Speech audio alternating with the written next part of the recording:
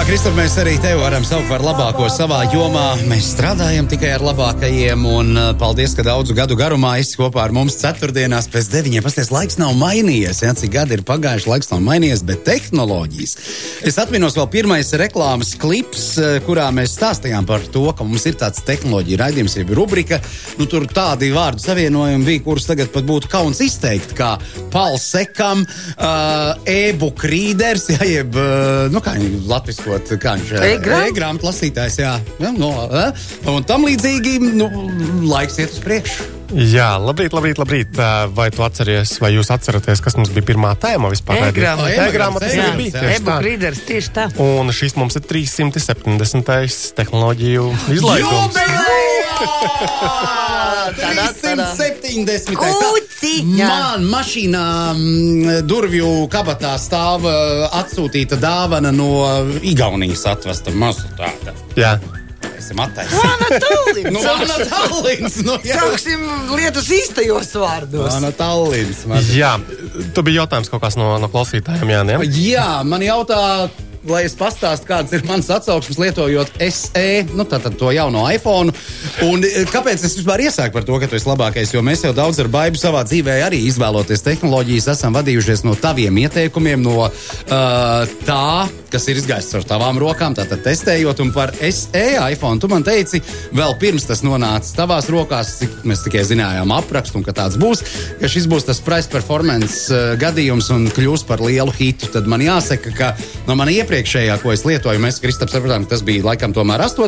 iPhone. Gan jau. Šis neatšķirās pilnīgi ar neko. Es vizuāli viņus kā brāļus varētu nolikt kā vienas ūdens pilienu lāses, pilienas, jā, blakus, vienādi. Un tad klausītājiem būtu jautājums, bet kāpēc tad maksāt? Ja tev vecais darbojas. Redz, telefonam 3 gadu mūžs, un tas ir diezgan ilgs mūžs. Tā viņš bija apdauzīts arī. Viens kā apdauzīts, otrs, ka viņš... apdauzīts. Principā apdauzīts. Apdauzīts un baterija netur vairs tik labi. Bet ko tu tagad esi izdarījis, lai viņš nebūtu apdauzīts? Tu kaut ko? Vēl neko. Es viņu vienkārši... Viņš vēl nav apdauzījis. Es nevaru. Man tie baigie lielie rāmi, man nepatīk telefonu, ka viņi ieliek tajā... Nav vīrišķīgi. Tas nav mans. Jā, nav vīrišķīgi. Bet, ko es esmu ieguvis? Tādu glītāku tieši tādu pašu telefonu, kurā es pārnesu visu iepriekšējo telefonu, kuram tur ilgāk akumulators un kas viņam tur bija labāks? Bišķi naskāks viņš ir. Kaut kā bišķi naskāks. Tas būtiskākā lieta ir tāda, ka, ja, piemēram, tas iepriekšējais tavs telefons paliktu lēnāks laika gaitā, tad šitais vēl gadus, 3, 4 pavisam mierīgi darbosies, ja vien tu viņu neapdauzīs. Jā, es viņu neapdauzīs. Tā ir tā iPhone burvība. Lieto. Kristap, vēl viens jautājums no klausītāja. Iegādājoties jauno Samsung Galaxy S20 Ultra nedaudz pakratot ierīt, tātad telefonu. Tas ir normāli. Dzirdamas grabošas skaņas kameru, mikrofonu rajonā. Skaņa nav izteikti liela, un telefons nav nereizi kritis. Gribēju pajautāt, vai tam tā vajadzētu būt. Varbūt tā ir kaut kāda problēma. Manuprāt, tas ir normāli, tāpēc, ka tur tās kameras ir tik sarežģītas, un tur ir kaut kādas kustīgās detaļas, un man liekas, ka tieši Ultrai mēs arī bijām konstatējuši līdzīgu problēmu. Tas ir stabilizātori kameras? Jā. Tur man liekas, ka tieši tas stāsts ir šoreiz, jā. Dabū vēl vienu tādu pašu telefonu pakrati, un ja viņš skanēs, tad būs. Bet ir tā, ka sarežģītajām kamerām tur ir tik daudz visādu elementu, kas arī kustās, vai, kā reiz tu minēji, stabilizēt mēģina pasauli sev apkārt, tad var būt šāda te skaņa. Tas ir normāli. Lūk, gads mums iesācies ļoti jautri, un Ķīna domā, ka varētu vēl jautrāk turpināt gadu. Ķīnā ir palaists pasaulē lielākais radioteleskops, viņi sāks meklēt citplanētiešus. Tas pa mūsu tēmu. Un cerības vai kaut kāds iemesls tam ir? Tā kā mēs pabaigi meklējam šitās lietas. Mēs vienmēr jau meklējam. Mēs tā kā kaut ko, kas vēl nav atrasts. Plate ir izmesta visumā zelta, arī dabas ierakstiem. Starp citu, taču astronauti tika tomēr tajā kosmosā veiksmīgi. Tur viss jau līdz pēdējiem, jo sazvanījāties ar viņiem. Jā. Kontaktu nodibinājām. Mēs jau uzzinājām, kas vienam pie otra nepatīk. Tad tas pasaulē lielākais radioteleskops, kura diametrs ir veseli 500 metru. Tas ir diezgan tāds normāls šķīvis. Uzbūvēts viņiem sāka būvēt 2011. gadā un pabeidza 2018. gadā. Taču tikai tagad šī gada sākumā uzsāka darbu, jo tur vēl vajadzēja kaut kādus tehniskus uzlabojumus. veikt, un viņu sauc par FAST, jeb no angļu valodas 500 meter aperture spherical telescope. Vienkārši ašais, tā mēs viņu sauksim, ašais teleskops. Tā kā ķīniešiem nepietiek piedzīvojumi, viņi meklēs vēl piedzīvojumus. Un Twitterī vakar jau Jānis Krīvens arī taisīja ekrānu šāviņa tam tai ziņai, ka, vai tiešām šogad vajag to visu. Runājot par ķīniešiem, bija tādi daži gudrinieki izdomājuši jaunu lietotni. Tu uzstādi uz telefonu to lietotni, un tā lietotne mēģinās atrast visas Made in China lietotnes, kas telefonā ir, ar domu, ka pēc tam var tā kā izdzēst laukā, ja pēkšņi nepatīk kaut kas. Bet, vakar, diemžēl, Google jau izņēma laukā no Google Play veikala, un vairāk šī lietotne nav pieejama. Tātad tas pret Ķīnas kustība arī pietiekami spēcīga. Kampaņa pret. Jā, bet sagaidām, ko tu gribi. Starp citu, vēl runājot par tādām interesantām problēmām, vakarā izlasīju ziņu, ka klejo apkārt tagad tāds kalnus attēlojoša ekrāna tapete, kuru uz Android telefoniem uzstādot, viņi var uzkarināt to telefonu. Ik pa laikam mēs dzirdam par kaut kādām dīvainām īziņām, kuru tu aizsūtīji, un tad tas telefons otrā pusē uzkarās. Tas gan iPhone'iem ir bijis, gan ar Android telefoniem, bet tagad top tēma ir tā ekrāna tapete. Tiešām tad ar ko viņi ir tik īpaši, ka viņi varētu iemantot kaut kādu popularitāti? Nē, par to, ka uzkarina telefonu. Ja tu to bildi uzliec kā ekrāna tapeti, tas nozīmē, nevajag to attēsīt. Kur tu viņu dabū?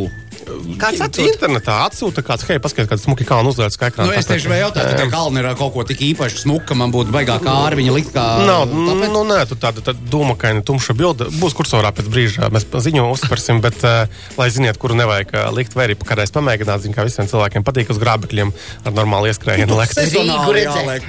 Jāliek rapsis vai kas? Jā, jo tur kaut kāda problēma ir ar tām krāsu profiliem, tie bildē konkrētie, kad Android platforma nesaprot un vienkārši paņem. Bet viņi ir tā kā ļaunotne vai? Gļuks, vienkārši gļuks, teiksim, tā nav tur nekas ļauns. Bet, principā, nereti šāda tipā bildēs vai audio failos mēdz ieslēpt arī kaut ko nepārāk labu. Bet šis nav tas gadījums. Vismaz tik, cik pagaidām izskatās, tā ka vienkārši esam uzmanīgi un neliekam nekādas lietas. Starp citu, vēl bija tāda interesanta ziņa par to no 5G signāla sargājošo USB zibierīci, zibatmiņu.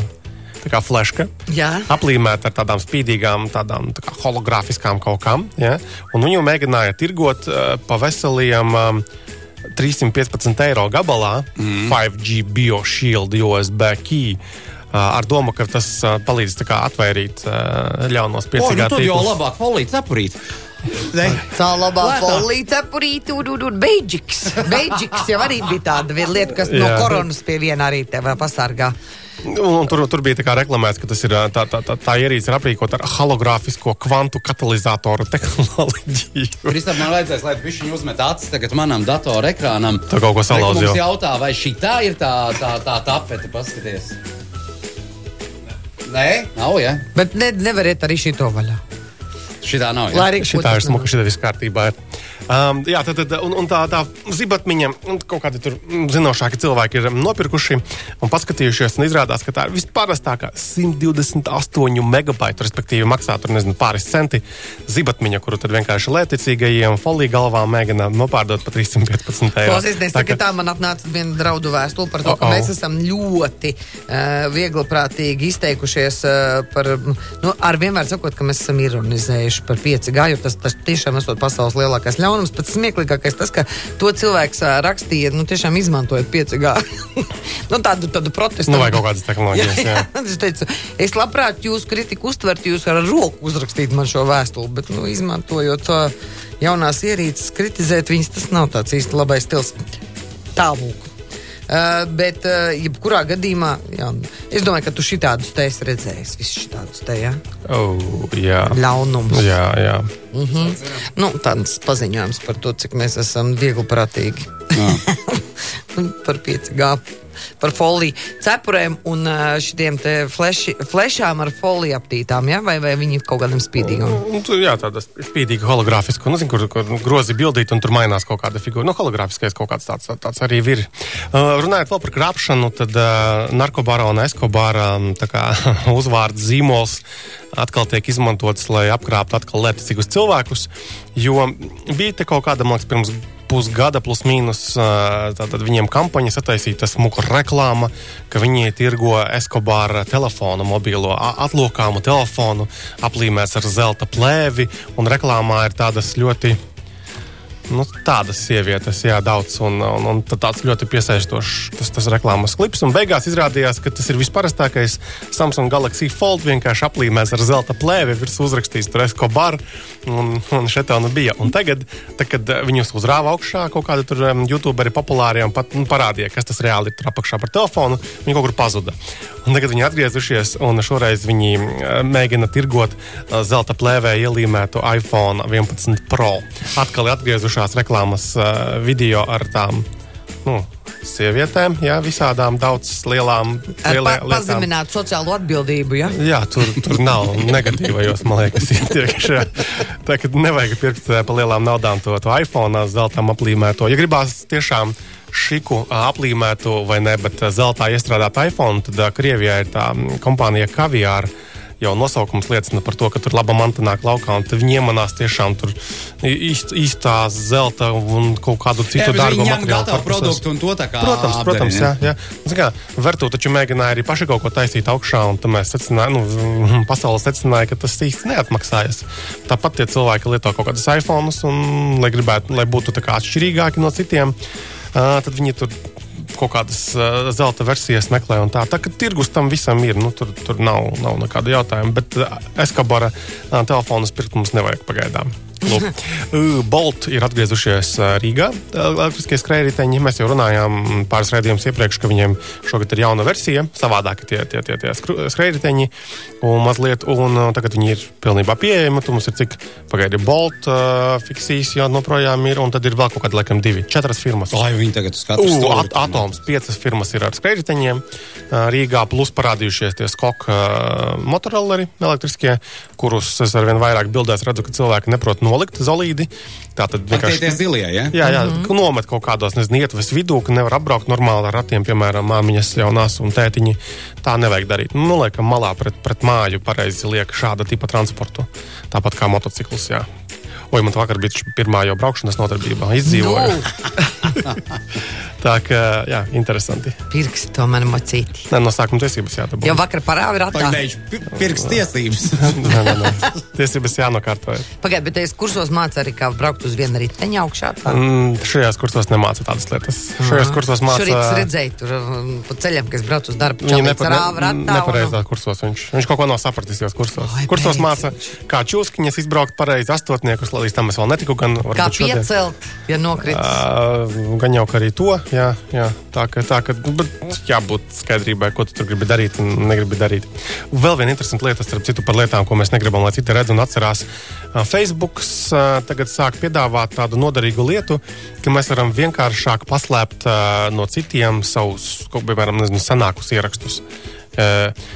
Kursorā vakar bija ziņa par to, tu var apskatīties, kā to izdarīt, bet idejiski kad tagad beidzot var ērti atlasīt, piemēram, visas ziņas, kas ir pirms 2018. gada. Ja mēs, piemēram, negribam, lai kaut kas ir pieejams par mums, mēs vienkārši ērti varam atlasīt un noarhivēt. Tātad ziņas nebūs izdzēstas, bet tās nerādīsies vairāk citiem. Tad kursorā tur pamācība ir. Jā, tur mums bija raksts par to, un tur vairs papētīt atrast. Pēdējais jautājums, tavus 1000 jūdžu izaicinājums, ar ko šonedēļ saskārsies tavi sakotāji? Šonadēļ saskārsies ar to, ka es atpūtīšos beidzot, bet pagājušajā nedēļā mums bija Audi e-trons, tas super dārgais un super ērtais foršais auto. Video ir gaisā, raksts arī bija interesanti. Īsos vārdos tas ir ļoti komfortabls auto, var braukt cik gribi, bet laika ziņā tas nepārspēja pārējās elektromašīnas, tāpēc, ka baigais patēriņš bija. Lai tās 2,5 tonnas prieka un laimes iekustinātu, tur vajag baigo enerģiju.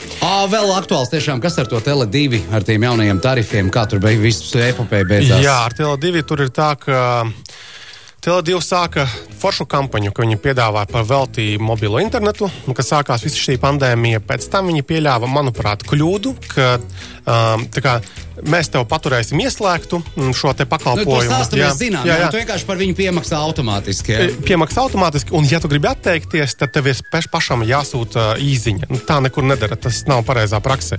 Vajag klientam ir jāpaprasa, ja viņš kaut ko grib, nevis jāpaprasa, lai atteiktos. Patērētāja tiesība aizsardzības centrs pateica, ka tas ir negodīga komercprakse, tā nedrīkst darīt, un viss slēdziet laukā šādu te pieeju. Un Tele2 tā vietā, lai vienkārši saprastu savu kļūdu un nomierinātos, publiski izsūtīja preses relīzi, ka patērētāja tiesība aizsardzības centrs pārkāpj likumu. Tātad viņi full retārdā iet pretī. Kā atrakstīšanās turpināsies? Jā, tur juristi tagad atpelna savas algas un lai viņi darbojas, bet vienkārši mums kā klientiem zinām, ka nav pareiza attieksme šāda. Paldies, Kristap, tiekamies jaunadēļ. Tā. Tā.